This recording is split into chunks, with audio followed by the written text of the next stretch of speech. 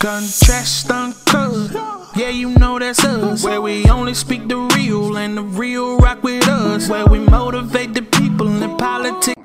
What's happening? It's Contrast Uncut. It's season 4, episode 7. I want to make sure I give a big shout out to Uncle Snoop's Army and Bobby D Presents. I appreciate you, brothers. It's your host, Xylo, aka DJ Juan Dollars, like I won some money. Ladies and gentlemen, today we got a really incredibly dope special guest. He has the right energy and he's always praying that everyone wins. He's from the Chi-Town, Chicago, Illinois. He's a legendary super producer, entrepreneur, music executive, and film producer. He is well known for curating and co-producing Tupac's biopic, All Eyes on Me. He has rich history in the industry. He was the head of A&R at Ruthless Records at such a prominent time and worked on several big projects for Death Row Records. Now, as a music producer, this brother is RIA certified multi-platinum. In addition to working with Pac, he produced records for Snoop Dogg, Mariah Carey, Eazy-E, NWA, Bone Thugs, Krayzie Bone, Da Brat, Ashanti, Bow Wow. I almost got to catch my breath to name some more. But Nate Dogg, Daz, MC Ren, this brother's been working for a long time, and it's all in the pudding. Everything you look at is just incredible when you see it and hear it. He's also had a lot of placements and worked on multiple movie soundtracks. And if you don't know who I have on the show by now, it's all good. We got all episode to chop it up with the king of educatement, LT Hutton, everybody. How you doing, brother? What's going on, Playboy? How you living, man? I'm blessed, man, blessed. You know, out the way, above water, and breathing good air. No question, no question. So, brother, I got to let you know, time's the most finite thing we have on this earth. So I got to tell you from the jump, I appreciate your time. I appreciate you taking the time to fuck with me and the viewers, brother. Thank you. And the question, man, all day. 100, man. Speaking of time, LT, brother, what's a normal 24 hours for you? We good on sound? You're not getting no echo or nothing, right? No, you sound great. Okay. For me, I wake up and I grind. You know what I'm saying? So for me, 24 hours a day is spent plotting and planning the next move. You know what I'm saying? Like our statement always, let your next move be your best move. And, you know, a lot of times people just go freestyle. You got to plan, man. Preparation meets dedication, as young Nip say. You know what I'm saying? That's our whole theory. You know what I'm saying? That was always our style. You know what I'm saying? When preparation meets dedication, you on, you know what I'm saying? Or dedication means preparation, however you want to flip it. So 24 hours for me looks like a lot of planning and applying the planning to the plan. You know what I'm saying? Planning with no plan means nothing. You got to plan with a plan. Come on. You know what I'm saying? So that for me is more. I'm a strategist, man. So my 24 hours, if I'm not actually doing the physical work, I spend most of my day working on tracks, writing scripts, reading scripts, studying the craft. You know what I mean? Like my day stay full, man. So, you know, any given day it could be whatever, but really constantly just working. You know, something I do want to point to it, the whole attention is that, you know, you don't use your potential to just be negative energy. You use all your potential daily, whether it's to this project, this writing, this reading, you know, this sound, whatever, so have you. You notice that in this game, you got to apply pressure wherever the hell you can get some air from. And I respect that. Yeah, because the thing is, man, like people that feel hate or spend their time hating on somebody, it's going to return back to you. Like you say, every finger, when you point one finger, look how many point back at you. So if I'm all day, every day, spending time on negativity or pointing out what somebody else is not doing for me, you know what I'm saying? Who's responsible for me? These three fingers pointing back at me. I can point and say, oh, he's the reason, or this person, or this thing. I'm the reason why I'm doing what I'm doing. Somebody else try to get in my way, that's fine. But they can't because it's me majority. So I try to be as positive as I can. And it's hard sometimes, man, because, you know, things seep in and you hear so much negative because everybody has an opinion. It used to be where you could silence the noise because you didn't have or hear as much of it because the internet wasn't around, social media wasn't around. But now a lot of noise seeps, so it gets harder to tune out that noise. So for me, I tune out the noise by just keeping my head into the works, you know what I'm saying, and the development of myself and my mind so I can keep creating. Because if you let that noise in, it will distract you, it will unfocus you, and you'll be worrying about they. You know what I'm saying? And the last time I checked, they didn't pay your bills. They weren't responsible if you wake up in the morning. They not going to be there to help you if you fall off. They don't give a damn about you. You understand what I'm saying? So you got to remove they. You know what I mean? So that's why I started to stay positive. Absolutely. No, you break a great point, because if you want to point the finger at anywhere, go to a mirror, point that at yourself in the mirror, and realize that's going to be the person that's going to get you up and out of it. Because preparation and talking in that mirror gets you ready for the moment that if you're on camera, or if a moment where someone's presenting an opportunity, you could speak on it. And the next thing you know, that door you didn't know was there existed because the relationship was bound and found. And, you know, it's important to embrace those opportunities. I got a quote. Let me know how this quote relates to you, brother, or if it doesn't. The idea is I just want you to talk about it, but I take every quote, you know, with the spirit of like, I feel like it relates to my guest that comes on. So here we go. I want to grow. I want to be better. You grow, we all grow. We made to grow. You either evolve or you disappear. Tupac. And honestly, I didn't know you was going to ask me that quote, but if you look at just what I just said, every day I get up and I try to grow. And growing, you have to silence the noise, water yourself. Don't expect somebody else to water you. But everything I just said correlates to exactly what that quote is. Water yourself every day. Get up and feed your mind the energy that you need to grow. You know what I'm saying? Because everything you do is fuel for growth. Anybody who is not growing, there's something wrong, because you walk forward, not backwards. That's for a reason. It's significant. You move forward because it's forward progress, right? To digress is to be moving backwards. To move backwards is to be redundant. To be redundant is to be retarded. You know what I'm saying? There's something wrong with it. You know what I mean? It's a default. Okay? So that speaks to me in volumes. You know what I'm saying? For the simple fact is, I try to make sure that I grow every day. And the only way to grow is to perfect your craft, work on it, you know what I'm saying? And just keep progressing. The only way you're going to get better and grow is to keep doing something consistently, right? So you got to understand, that kid that picked up that basketball that first time, he didn't say I'm gonna make millions of dollars. He loved playing basketball. And the more he played, the better he became. He grew. You know what I'm saying? Thanks. So anything you love to do and you keep doing it, the more you do it, you ever notice you get stronger. If I can start lifting weights today, I can start with 5 pounds. By the end of the month, I'll be up to 30 or 40, maybe 50. Then it keep growing, I'm stacking that weight off, the weight on, because I'm growing. You grow in everything you do, man. So I love that quote. So it relates to me as I try to live by that quote. Absolutely. You know, people forget what's the opposite of growing. It's dying.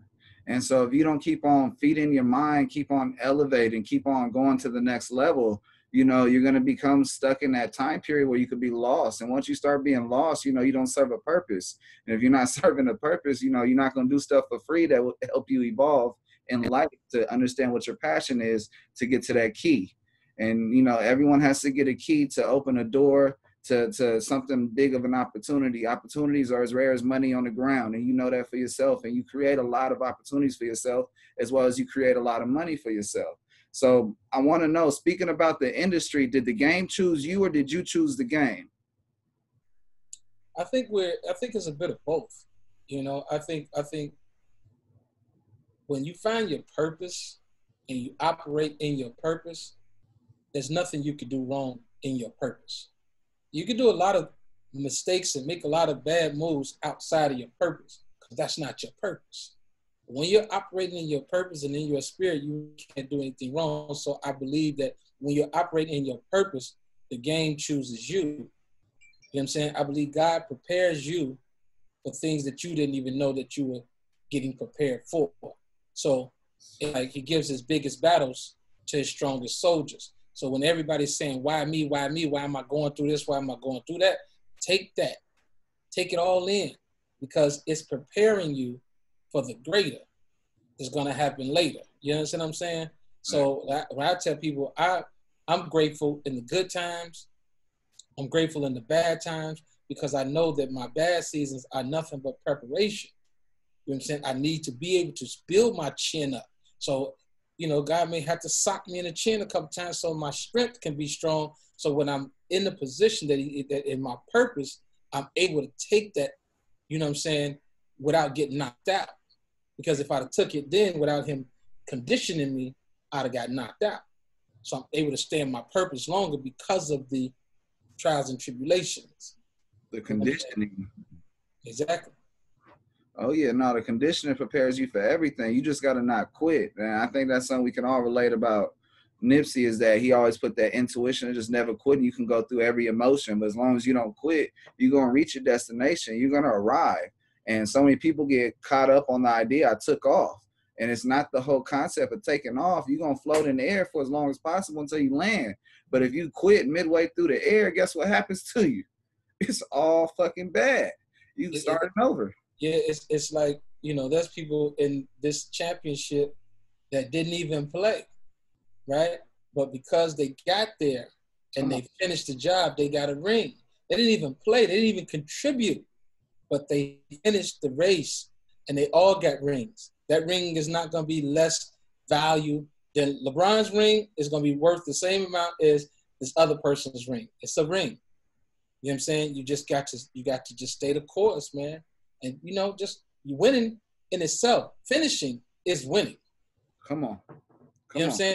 Just finishing is winning. It don't matter finishing first, finishing last. Just finish in general, it's a win. You know what I'm saying? You actually get to close something. And, you know, that's big in this world. If you can't close an idea from beginning to end and finish, then you know what? You're just as much as everyone else that says, you know, what if or I was almost there, almost didn't count for shit back then, and the show don't count for shit now. Almost only counts in hand grenades and horseshoes. You understand me? That's the only way, almost. You know what I'm saying? The grenade just get a little close to you, you blow up, you still get it. That's almost. A horseshoe, you got to get closest to the pin or on the pin. That's almost. That's the only thing it counts. You know what I'm saying? So, LT, brother, what was your first confirmation that music and films was what you're supposed to do with your life? Because you bridge those gaps perfectly, because a lot of people, they don't know that them two go along. They come from the same tree of entertainment. I wouldn't say, you know, you would get a confirmation, more or less. I think you have to confirm yourself. You know what I'm saying? Because the world, to apply the world's rules to God's plan, it's a number one mistake. You know what I'm saying? You can't apply the world's rules to God's plan, because, you know, one of the biggest ways to make God laugh is tell him your plans. So the confirmation comes from you saying that this is what I'm going to do and I'm going to do it. Now, the gratification of saying I'm in the right lanes comes from the gratitude that the people that appreciate the work or has been helped from the work or that you contribute to someone's life, that is the gratitude that you want to receive. And that gives you an affirmation, you know what I'm saying, like confirmation of that you're doing the right thing. See what I'm saying? It's a confirmation that I'm on the right track, because nobody's going to like everything you do, regardless. But then there's that one person that come to you and say, hey, man, you changed my life. I'm doing this because of this. And they tell you that the result of you not being instrumental in their life could have resulted in someone else's death. That's very serious. You know what I'm saying? To give somebody hope, like when Nip gives me the credit for giving them that inspiration, you know, I hold that as a badge of honor, because, you know, I was just doing, like Nip said, he's like, you know, LT was just being a real nigga. You know what I'm saying? Nobody knew what he was going to become or what it was. I was just being who I was put on this earth to be. You know what I'm saying? Operating in my truest form. And I felt compelled and compassion to do what I did for him because he was exhausted. You know, he was like, fuck the music game. I'm going to stay in the streets. I'm not going to do this. The higher level of thing, you know, it's just not worth it. It's, you know, and he had that moment. And at that moment, thank God I was in a position to be able to lift him up and give him the gas he needed in his tank to continue his journey. You know what I'm saying? So that's why he gave me that credit that he gave me. And it wasn't me asking for the credit, you know what I mean? I just did it. You know what I'm saying? And he respect that even more. I just did it because like he said, he didn't have a resume. He only had his energy. You know what I'm saying? So anybody could jump on a bandwagon once something is moving and they hot. You know, I've never been one of those guys. I've always liked to create the move, not join the move. You know what I'm saying? Come on. There's more benefits when you create it. You know, manifestation and prayer goes along with creativity and believing into something. You have to manifest these magnificent ideas and you have to pray. But if you don't put any hard work with it, that's just dead air, dead ability. That's nothing. That's potential looking at it in its finest. And, you know, I want you to just tell the listeners about your journey on manifestations and taking the hard work and countless hours, because we've all heard about Suge Knight saying you won't leave the studio. And, you know, that really shows the dedication and support that goes to your aspirations of appreciation of the game that you put out to us for us to love. Yeah. Faith without works is dead. You know what I'm saying? Point blank. And for me, everybody wants to be famous with nothing to be famous for. You know what I'm saying? So that's what's going on in society, in the world today. Everybody want to be famous, but it's why though? You have nothing to be famous for. You got to do the work. You know what I'm saying? The work will define you. You know what I'm saying? Like I said, to not create due to what somebody else is going to say about the creation, you just killed yourself. You know what I'm saying? To say that I'm not going to get on and do my interviews or do my shows and just start on my show. If you waited on NBC to give you a show, right? You contact me directly, boom, boom, boom. We on thing, we on here talking. You got 8 episodes? Yeah, I got a lot. Right. So you got your episodes. That's catalog. You did that, right? So if anybody was to try to tell you that you couldn't do it, you've done it. You know what I'm saying? You didn't wait on nobody. You got up for you. You made these things happen. Salute to you. You know what I'm saying? You got this platform. You're doing your thing, and you're now moving in your purpose. This is something that you started. So now when the accolades come and all the things come, there's going to be an asshole who's going to try to tell you like you just started and that you got lucky. How did you get lucky when you decided to turn this camera on, start doing these interviews, make these episodes? This is your work. There's going to be somebody out there who's literally going to tell you that you don't deserve it and you got lucky and whatever. And it's like, I dare you. You know what I'm saying? So it's like, my thing is, you got to put in the work. And the work, and once the light gets on you, like I said, I use this a lot of time because it's a funny analogy. I love analogies because it breaks it down and brings it home for people. Bars. If there was a man who pissed great, just pissed great, and they heard about him and say, man, it's a guy who stands across this room and he pisses in a cup on the other side of the room. That's fantastic. It's great. He can piss on a deck of cards and the cards knock him off the bar. There's going to be people that will show up to watch this man piss because they said he was a great pisser.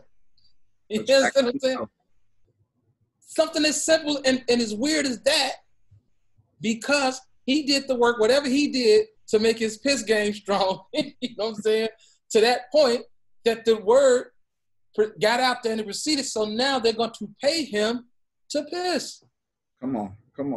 What you talking about is attracting wealth, even if it is as dumb and as simple as pissing in a cup on the other side of the room. If you got them people in there and they pay, that's money in your pocket. You can't complain. It's the number one rule of business. Creating a customer and keeping them. He created a customer. A You know what I'm unique saying? way. Come on. It's unique. People gonna look at it. There's a lot of different phrases that people can coin, but there's a man who made that statement in business. He's a great businessman. He put it out there. The number one rule in business: creative, customer, and keep. Facts. Facts. Oh yeah. I wanted to make sure we spend some time on the importance of perfecting your craft, putting in the hour after hour after hour work, putting to see your gifts on full display. That passion with life with a master work ethic is 10,000 hours put in. That's an outlier. Can you give the listeners a little insight on the path you took to achieve on your own personal success? It was much harder for us back in the day because we didn't have everything given to us. So now as a producer, you know, you got tools. Everything is in the box. You know what I mean? Like back in the day, we had to literally create every sound almost from scratch. So you wanted a certain snare, you had to go find it, truncate it, put it in the machine, sample it. Okay, you got it. I remember one time getting on the mic and taking a Pepsi can and just, right, cracking it open. And everybody like, what the fuck is he doing? Play it back. Take it, sample that into the MP. Next thing you know, truncate it. It's my snare. I made a snare out of a Pepsi, so you can hear in certain songs, you hear that. Boom. That's a Pepsi being open. You know what I'm saying? That I turned into an actual snare drum. You know what I'm saying? So we would have to do certain things like that. You had bottles like Michael Jackson. They had the discovering of Michael Jackson's lost tapes, and he would do his own demos. And Don't Stop Till You Get Enough. Dum dum dum dum dum. It was like it's like a bottle sound. That was actually Janet on the bottles. She had a little like a spoon on the bottles. She's really playing the bottles. This is a true story. And they put that on the mic, and that sound, everybody was wondering where the bottle sound came from, what synthesizer, what keyboard. No, that was literally Janet with the thing keeping the rhythm. You know what I'm saying? On the bottles. And it became a crucial sound. So to say, going back to your original question, it's the length we went to make sure that we worked on our craft and had a professional quality and creative sound, you know what I'm saying, of things. So my journey was discipline. Like I said, we had to go make them kits. So we love those kits. Now you can buy a sample pack and it's got 17,000 drum sounds in it. So you don't appreciate sitting down at the keyboard and physically touching them. You can really just click and drag everything. Like me, still to the day, you can call me old school, whatever. I like to touch my keys. Some part of it I like to touch. If I take a sample, I still like to build around that sample with something I physically touch. A lot of people they walk in the studio with no keyboard, nothing, just click and drag everything and say, hey, I produced it.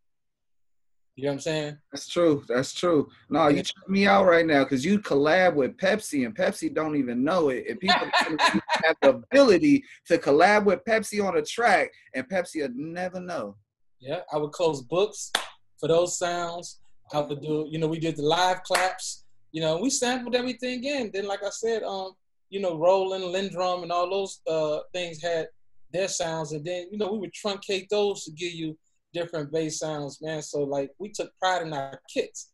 And, it was a harder discipline, but, you appreciate it because sonically, a lot of the West Coast cats, like, we untouched when it comes to sonics. You know what I'm saying? That school of Dr. Dre, like sonically, yeah, that ear is like, it's different. The East Coast, I loved what they did too, but remember theirs was a little bit more grittier, a little dirtier. You know what I'm saying? Yeah, our stuff was really clean, and we took time. Yeah, we took time. So when you hearing those in between notes and that clarity, and then East Coast start doing what the West Coast was doing with the sound and clean some of the stuff up because the frequencies, radio sometimes couldn't play certain things, but even Ron DMC, like I would say, like they had a lot of clarity when they were just doing drum samples and stuff. When it came to certain stuff, it got a little muddy.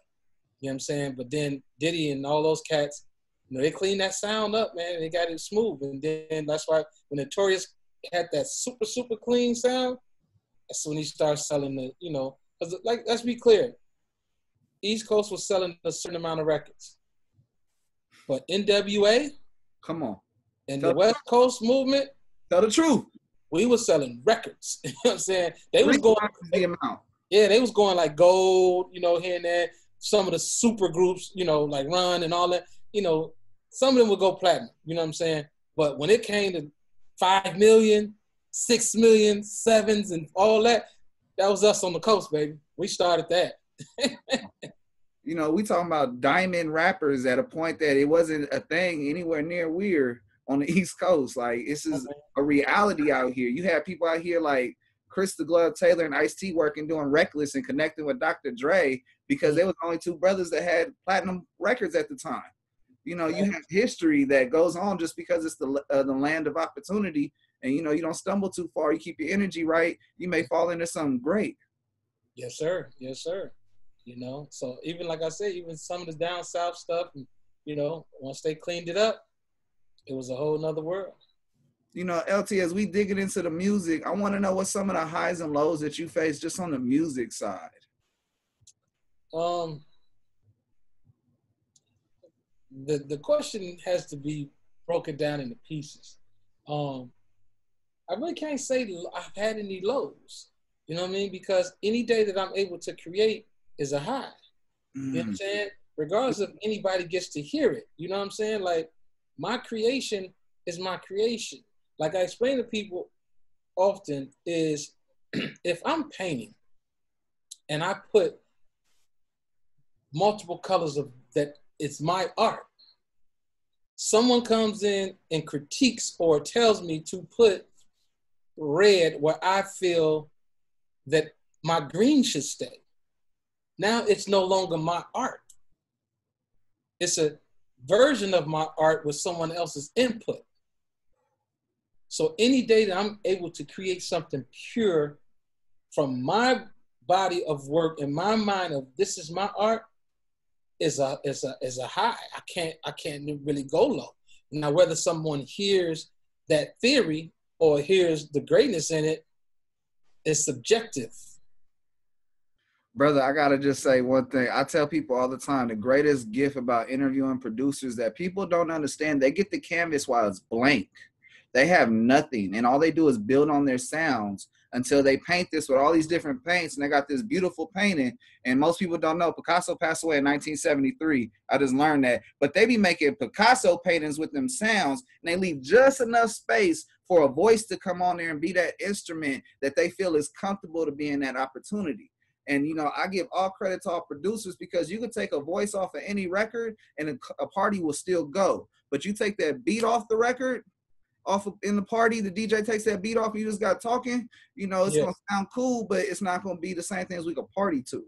Yeah, and you got to understand, and it's like getting people to understand what a composition is getting harder and harder every day because the disrespect for a composition and what it takes to make certain things. But like I said, I still give it the room, and I categorize it as art. Like, your art is your art. And like I've had scenarios where I'll play a beat for an artist, right? And the artist may not feel it, right? Then the same beat that I played, I let Dr. Dre play it or let somebody else play it for him. Dog, Snoop, somebody. He played it for him, and now it's brand new. It's sliced bread. So like I said, it's subjective to what it is. And then they'll be like, this is the same beat? Like, yo, that's the same fucking beat. It sounds different now because who's playing it? Okay, that's fine. It don't matter to me. You know what I'm saying? It's my point.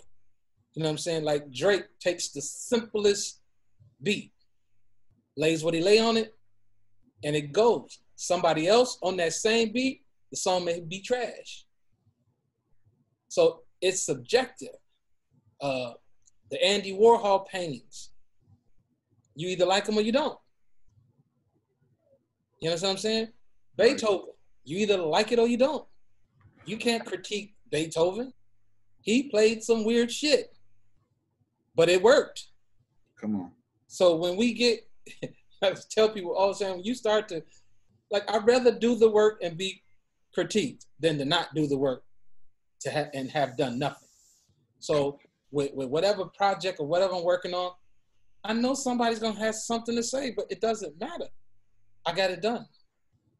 You know, people don't understand the whole point when we make something is to get the conversation going about it. Whether it's positive, negative, the whole idea is to keep the spreading going because there was something in there that we felt that needed to come out. And you know what? If you didn't like it, it's okay. You listened to it, you talked about it, my job was done. My objective was to get that thing done, and it got done. And, you know, that's something that people forget, that this whole thing is objective and subjective on both sides. Because, you know, there is a whole mission whenever something is creative, and people don't realize creativity, there's a whole risk in that because you're putting out your shit to the world and you could be judged. You cannot deal with creating with the fear of being judged. I said that on my post. You cannot create with the fear of being judged because they're going to judge you. Like, you know how long it took for Ice Cream Man to connect to the world? That song was out for a long time. P worked that record for about 3-4 years, maybe longer. You know what I'm saying? When Step in the Name of Love was an old song that Kells did. It took a long time for that to connect. It's just, you got to just do your body of work, man, and present that as an offering, you know what I'm saying, to the culture. It could be 12 years from now that you find, it could be 30 years from now, because I started watching blaxploitation as a kid, right? They made the movies the year I was born, some years before I was born, and then when I got to be 13, 14, I found those gems of blaxploitation films. And everybody tell you, like I watched so many, me and Snoop, we watched so many 70s movies, it don't make no sense. Like we know all of them by heart. Still to this day, I enjoyed those bodies of work. A lot of those people are dead and gone, and I get inspiration, and those films touch me, motivate me, even on my independent of saying ownership, seeing how they got done and seeing how they just had to go make this slew of films. Like we still haven't had that type of rush in film since blaxploitation. We get maybe 2 films a year, you know what I'm saying, of culture films. You know, back then, the motherfuckers like Dolomite, he just went and just started making shit, you know what I'm saying? And that shit blew up, you know what I'm saying? Because he just made the content. He didn't care what they said Hollywood's depiction of him should have been. You know what I'm saying? He wasn't some handsome male lead, this and that. He was out of shape, like, well, you know what I'm saying? He didn't fit of what the mold is, so he created his art and put his offering out to the culture. The people that received it. The people that didn't, they didn't. But there's a whole lot of people who benefited and understood where Dolomite came from and are Dolomite fans to this day. You know, I feel like someone needs to bring back the Mac and then find a way to make it connect to the scammers. And then I'm just going to leave that idea where it's at. Hey, I got, it's not really the Mac, but I got one based on scammers though. You know what I mean? It's a new LA story, To Live and Die in LA, which is, it has nothing to do with pop. I just love the title because it's, you know, it's To Live and Die in LA. And it's everything that people do to make the choice whether to live and die in LA. You know what I'm saying? And they got those choices. And that encompasses everything that's going on in the city right now. You know what I'm saying? From the flocking to the gang banging to the Hollywood scene, you know what I'm saying? To the stories of people that just want to survive, the stripping, everything, man. It's the town. It's really to live and die in LA. But it's a journey, man. It's dope. It's real dope.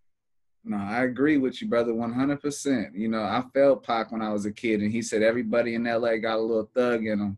And, you know, it carried along with me because if you ain't have that right influence or the right person telling you something gangster, you're going to get your ass mopped up in them streets. Man, and that's the biggest misconception about Tupac, man. People don't ever want to hear the real truth and the real story about Tupac. They want some fascinated, over personified version of who the brother was. And to do that is to not understand and not know Tupac. People want to create their own version of Pac, which is okay to a certain extent until you start trying to change what his true meaning was. Yeah. You know what I'm saying? So even in the film, everybody wanted this over personified, glorified version, and everybody that knew him understands like, yo, that's Pac. You know what I'm saying? I can't just have him as some young, ignorant, crazy motherfucker, because nobody who wants to see some nigga just running around going crazy. So when they say, well, you didn't put this, you didn't put that, what I did was took a voice, right? So there's a through line in that script. You could argue with me. You can argue with the friends. You can argue with other people. You can't argue with Tupac. So that movie is based on a through line of Tupac's words and storytelling, right? So any part you pick in there, it's 98% all Tupac's words. You understand what I'm saying? I can give you the story of where that scene came from or where it derived from. It's based upon all Tupac in the truest form. Tupac wrote his own story. So when people want me to wave the fans on stupid shit about what he did with Stretch or whatever, like the intricals of that particular story, we don't got to tell that whole story. Stretch is not here to tell his rebuttal. So we'll give you the outline of it and what effect it had on Pac. Anything that it didn't affect Pac wasn't going in the movie. Only had 2 hours and 20. You know what I'm saying? I needed, you know what I'm saying, a fucking 30-hour special. You know what I'm saying? But I didn't have that. So the intent was to give you a outline, the through line of the important things of who Tupac was, who he wanted to be, and who he had to be to survive the world he was introduced into. To set a example, not an excuse, but to give you a reason or some understanding on why he moved the way he moved. Not making excuses for it, but just let me give you some insight on why this man conducted himself in a certain way, why he felt the need to jump in every scenario and try to save everybody. You know what I'm saying? Yep. Not just show me as some nigga that just, I want to fight this person, I want to fight. No, I want to show you why he wanted to fight.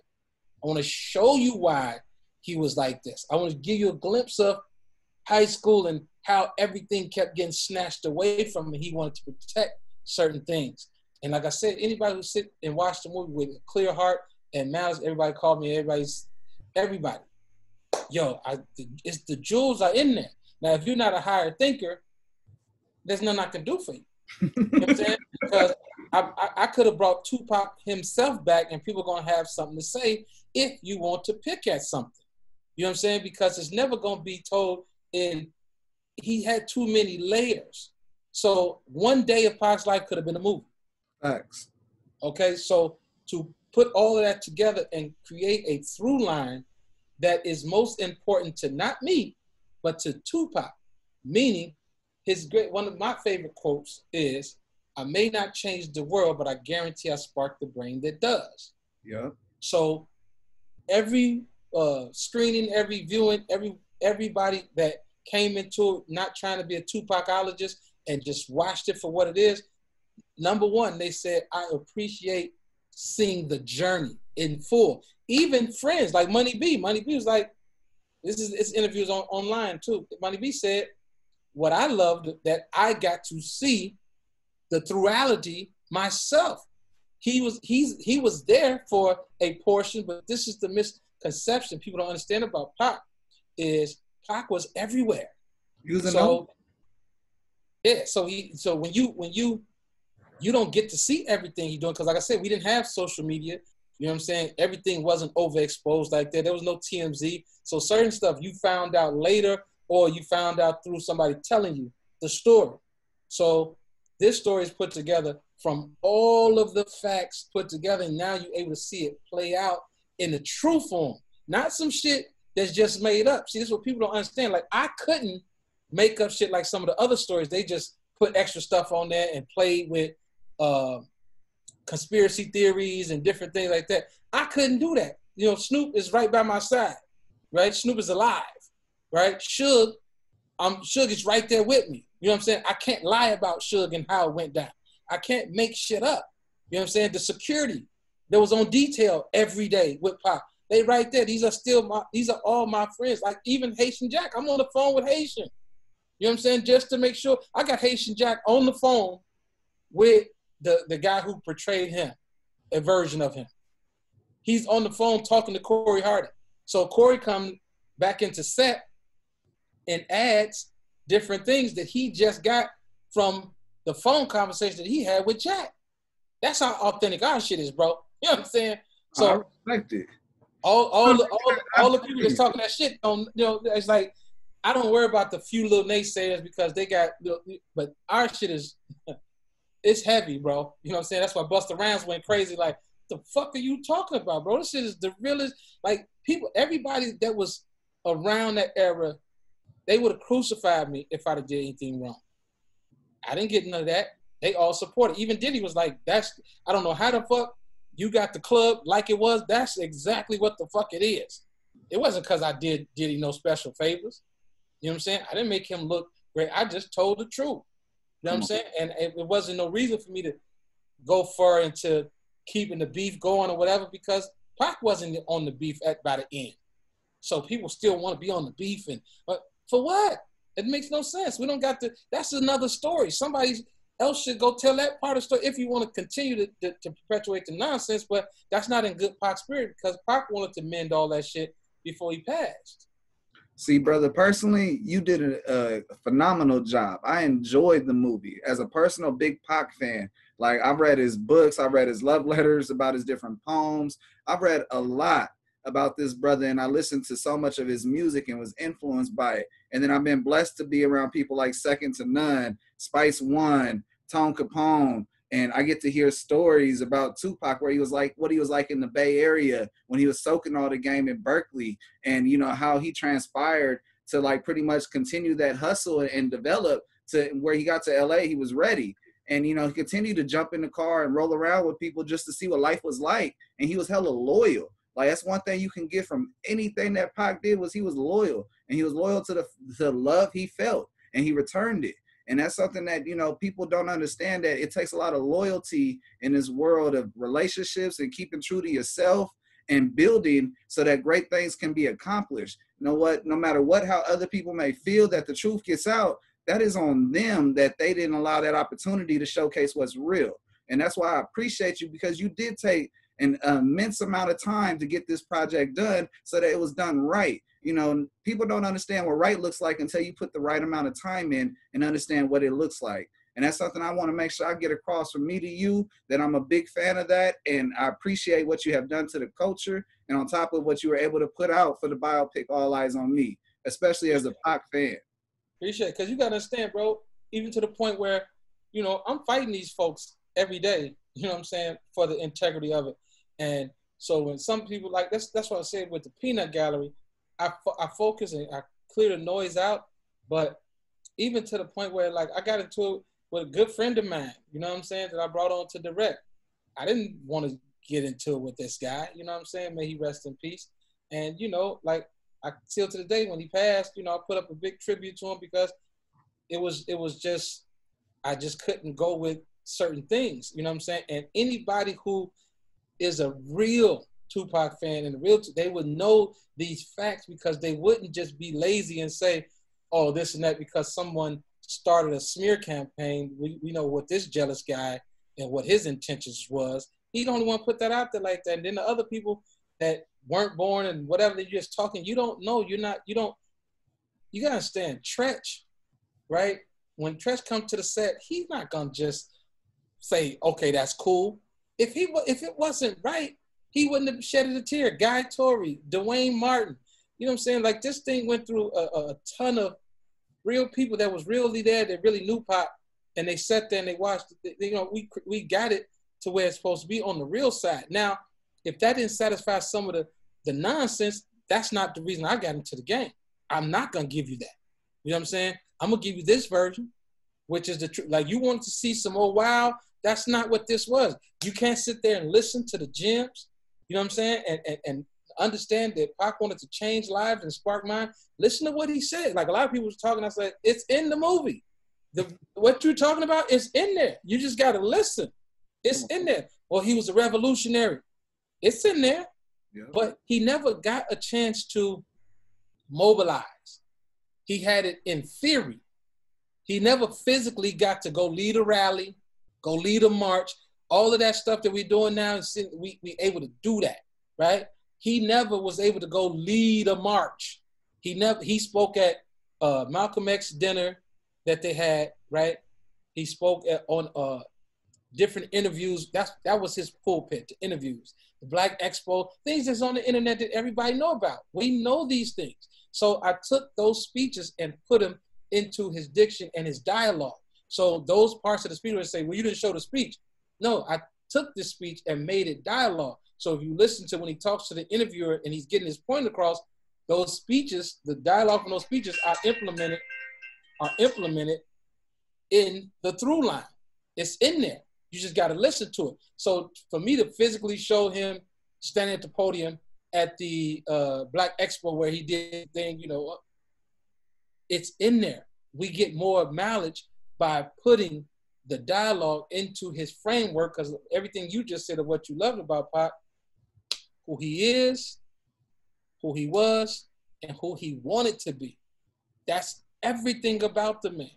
In the whole, any question you got or want to know, what his manhood was based upon.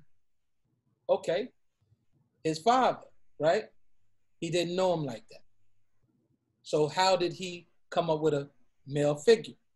Through his own words, these are his words, he had to depend upon his mother, Dr. Mutulu Shakur, and another very influential guy was a guy that his mama dealt with named Legs. These were the three people that were the biggest part of him shaping the idea of what a man's supposed to look like. So I put those three people in there to shape that. What does that say? That means that he created a super nigga, a man that don't exist. You know what I'm saying? So therefore, his ideal role model of what he's following and trying to be does not exist. Introducing the machismo that he carried out, that I'm the biggest, I'll do this to anybody, and I'm gonna do this, I'm gonna do, you know what I'm saying? You can't be like that. You know what I'm saying? Or you die at 25. You know what I'm saying? Right. And he often said this. His mother told him, he said this, his mother told him, a stick that doesn't bend breaks. You gotta have some flex to you. You know what I'm saying? There's some deep messaging in that film that a kid walked up to me. I was getting out the Indigo Hotel. He worked there. And I was getting out the car. And, the cat came up to me. So I'm thinking, I'm like, I grabbed the thing. You know what I'm saying? I get the blower because he looking active. You know what I'm saying? He looked like he with the shit.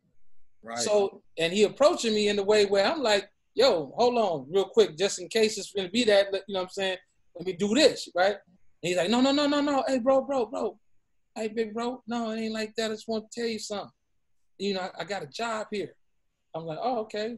Damn, he ain't changed into his work clothes yet because the nigga look active. You know how you look. And so I'm like, all right, what's happening? He's like, I just want to tell you, homie, on everything, man, I went to see the movie. I had some situations I was going to deal with that night. After the movie, I ain't go do the work. That's how much that shit fucked with me. He said it touched me like that. And he went on to say, about that little 5% hate. He's like, man, fuck all of these niggas. They don't know nothing about this and that. I'm telling you, I was moved, bro. I laid it down. I laid it down after that. You know what I'm saying? He said, I sat in the theater, waited for the next show, and I watched it again. He said, bro, he would have killed somebody that night, bro. You know what I'm saying? And movie sunk into him. So I get a lot of those, and I got thousands of those type of stories from, like everybody I see always give me that praise, right? And I'm like I said, I was never looking for praise. I just wanted to do my contribution because it wouldn't have never got done, bro. You know what I'm saying? Like, people don't understand what, they wasn't sitting around waiting, and they still tried to play games with my number of screens and whatever. It's still, we still kicked ass. We did numbers. You know what I mean? And the people that came out was house niggas trying to go against the grain because whatever their reason was, you know what I'm saying? It wasn't no white people that came after us, bro. That was our own people. It was just nothing but hate. You know what I'm saying? And then they retracted the statements later, whatever. But it's too late. On this man's birthday, y'all gonna come with the bullshit hate and try to split the audience, you know what I'm saying, and try to do whatever, and we still kicked ass.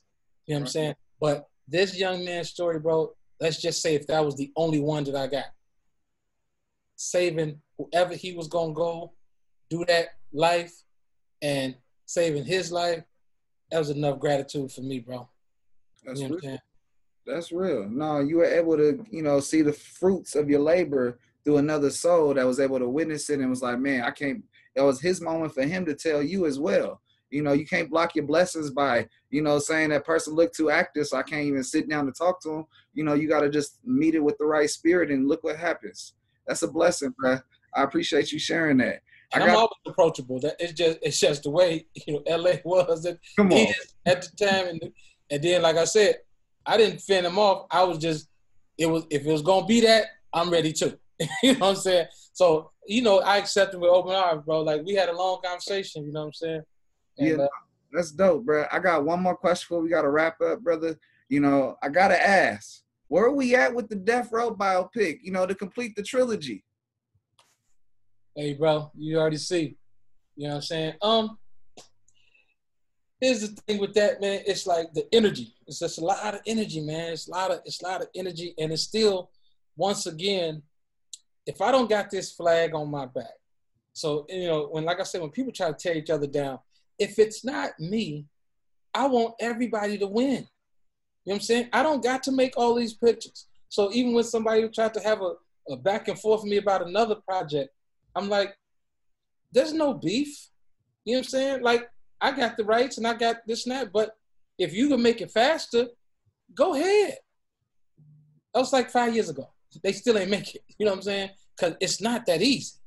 Right. You know what I'm saying? You're dealing with a lot of moving parts. So, you know, man, it's got to be done. Like I said, once again, like I said, I'm responsible. So people can go and just make all type of unauthorized, no music. You know, I pay $8 million for music. So when they did the other little stuff on TV, whatever, you notice they didn't have no music, no nothing. You know what I'm saying? Like, that's not official. You know what I'm saying? Like, every day there was all members of the culture on set with me. You know what I'm saying? From friends, family, like everybody on set, bro. Like, so when I do the Death Row joint, it's all green lighted that's why the whole thing came out when I put Snoop and Suge's audio, a little bit of that on the thing. Because that phone call that I made happen, both wanted me to record the conversation. Suge and Snoop was like, "I'll record it just so we can have a document of what the facts are." The two main pieces of the Death Row joint is Snoop and Suge, hands down. Everybody else is important, for sure. But the elements of getting those two together and on the same page, which I did, was the most important part for me. Now, all that's being said, I got to get my energy, because like we got everything, you know what I'm saying, we going, but the energy, I just gotta breathe and get it all the way, because I got to go back and fight, you know what I mean, because they don't, you know, they like to alter history, you know what I'm saying? And you know, it's not a lot of people, like people know, we know that it's a great story, and it was always my thing. It was like, okay, straight out of Compton, all eyes on me, and then the mother load, Death Row. Yeah. That was always the plan. Like, this is everybody knows this is all in my books from 2007. You know what I'm saying? I started filming in 1997. My first film was Juwanna Mann. You know what I'm saying? So when I got to deal with Morgan Creek, then moved on to the back lot, I wanted to do these projects. And so when I got the job with Ruthless, you know what I'm saying, when me and Tamika became partners, you know what I'm saying, I knew then, okay, we're going to do the Ruthless job. I'm still the only person that ever was at Ruthless Records and Death Row. Nobody ever did that. You know what I'm saying? I'm the only person that did that, high-ranking scenarios. He's so high. You know what I'm saying? Yeah. So I'm put like this, man. I'm on it. I'm on the Death Row joint.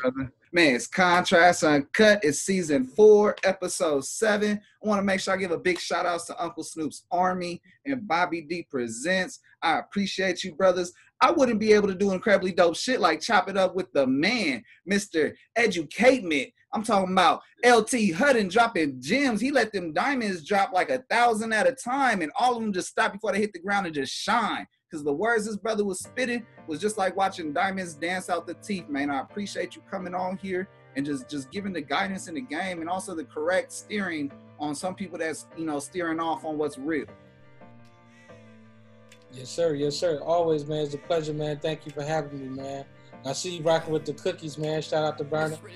Yeah, ain't no question, man. Shout out to Bobby D, my man. That's my man right there, Bobby D. Show big shout out to Uncle Snoop's Army, man. They're doing great things out there, man. Yes, sir. Yes, sir. Bum skibbity bum, yeah. Grew up on that Nas, on that L, on that pun. Old soul when I was young. Crisscross, make them jump. Battle rapping for respect, my nigga. This ain't what you want. Can I kick it when I'm rhyming? Be a legend through Ebonics. Was a sticker boy. Felt like sticky. Man, I know you guys can't smell this right now, and I ain't talking about none of that other stuff. I'm talking about some of that good stuff, that smell good stuff. I think it's breakfast. What time is it? It's breakfast time. Make sure you tune in to Contrast Uncut no matter what you're doing. Whether you're eating breakfast, you're smelling good food like I'm smelling, or if you're smelling other stuff, we're good to watch too. Make sure you tune in. Thank you.